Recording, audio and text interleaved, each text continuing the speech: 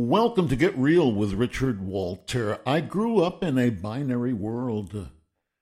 That was the culture during the years that I grew up. I mean, they were men or women. That was that. Now, was that wrong? Yes, it was wrong. It was narrow. It was limited, and our culture, our views have evolved. Just generally, culturally, I believe. And certainly my own have as well. I realize there's a wide array of sexualities and genders, and I've also realized that not just two of them, and I've also realized that that's good. It's more interesting, a variety. That's what I love about diversity. I'm privileged to have grown up in New York City, which is very diverse. I'm privileged again to be living in Los Angeles, which is very diverse. I like to say, as I record this, I'm just back from New York. It's on my mind. Los Angeles is New York without the cholesterol. That is to say, it's really a creative community in all formats, certainly in film, but also in architecture and graphic art and sculpture and oh my goodness, of course, music, and diverse, and an aspect of that diversity is not just in the human condition. Adversity is not, as we're learning, hope, better day by day. It doesn't apply only to race, ethnicity, religion, but also to gender, and that's nice. The all of the colors, all of the flavors of humankind. That's not a mistake that God made, but testimony, I think, to her greater glory. Don't you get what I'm saying? Anyway, again, I've mentioned Pablo Casals, the great cellist. The master cellist of the 20th century, said what he loved best about music was variety, loud, soft, staccato, legato, solos, ensembles, quartets, and symphonies with 100-voice chorus. A lot of variety. And nice to have that in the human condition. Why am I talking about this? Because the question arises for screenwriters. What about character names? In my earlier books, in all of my books on screenwriting, God forgive me, I have 3.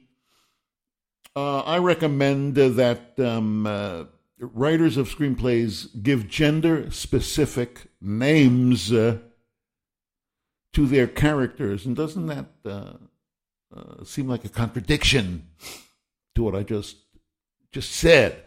The fact is, though, that while I would state that principle differently, I was pretty jokey about it in some of the books, or at least one of them. Although, what's wrong with getting a good yuck? One of my favorite lines in all of movies is in My Favorite Year, where they're challenging the writers around the table. One is challenging another about the gag in a particular sketch that they're writing. And they agree it's funny, but it's not really in keeping with the thematic heft of the scene, even if it's funny. And somebody says, in this business, you don't cut funny. So I don't want to cut funny from the book. And I wouldn't, but I might not state it quite that way now. Again, state what? The principle that the writers are wise to use gender-specific names to for their characters in the screenplay. They are, while I would state the principle differently now, I still hold to the principle. I do think you should do that. That is to say, you should give your characters gender-specific names rather than androgynous ones, ambiguous ones. Michael and Harvey. Come to think of it, I knew I worked with a woman named Michael. I don't know, Alvin and Martin. Those are clearly male names, and Carolyn and Eloise, or I really still do hold to that principle. Why? Well, I'll tell you why. But let me first be clear as I can about what I mean, and that is gender specific to what? There's a movie, to what identity? What if a character has various identities? And I like to think in the creation of narratives, that's a powerful tool. I've used it in my own screenplays and novels where characters are not straightforward, laser-like, focused, but what they now call the intersection of this and that, and the other aspect of being human and being humane. What I mean is they should be. I'm thinking of this of the Crying Game, where you meet a character in the beginning and she presents. That is to say, the character presents. I can't say she because later on we'll realize this is a biological male, but she presents as female and is female appears to be female throughout the movie. When she's revealed to be a biological male, that's a really, really important point in the movie. I mean, it's like the climax of the movie, and it would totally have been undermined if if the punchline had been given away before you tell the joke, so to speak. It's important at the beginning of the movie, even though she is biologically a male, that since she presents as a female, she's got to have a female specific name. Again, here's why it is. The purpose of a screenplay is to replicate for the viewer, for the reader of the screenplay, the experience that will be had by the viewer watching the movie unfold on a screen in a in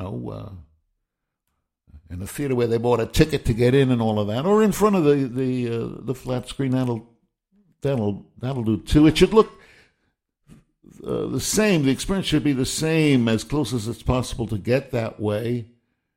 The same for the reader of the script as for the viewer of the movie in the theater, and the latter, the viewer of the movie in the theater, as soon as the character comes on stage, they're going to see the way that character presents, and that's hard to do on the screen, except on the page, except very easily in one instance, and that is to be gender specific about the name. Give that character, if that's the way the character presents, give him a name that fits that. Now, what about Pat?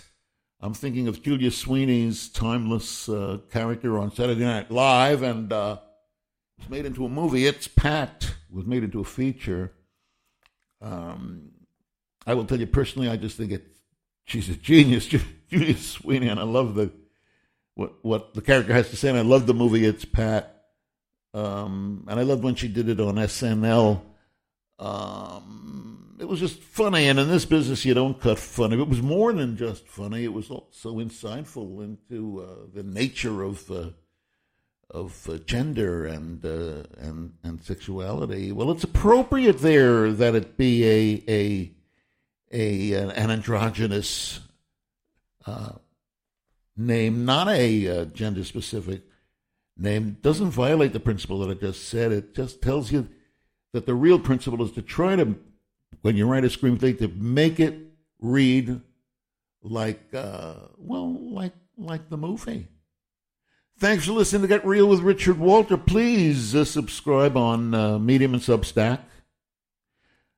Do share these episodes with friends on social media, and come on back and listen to my next podcast.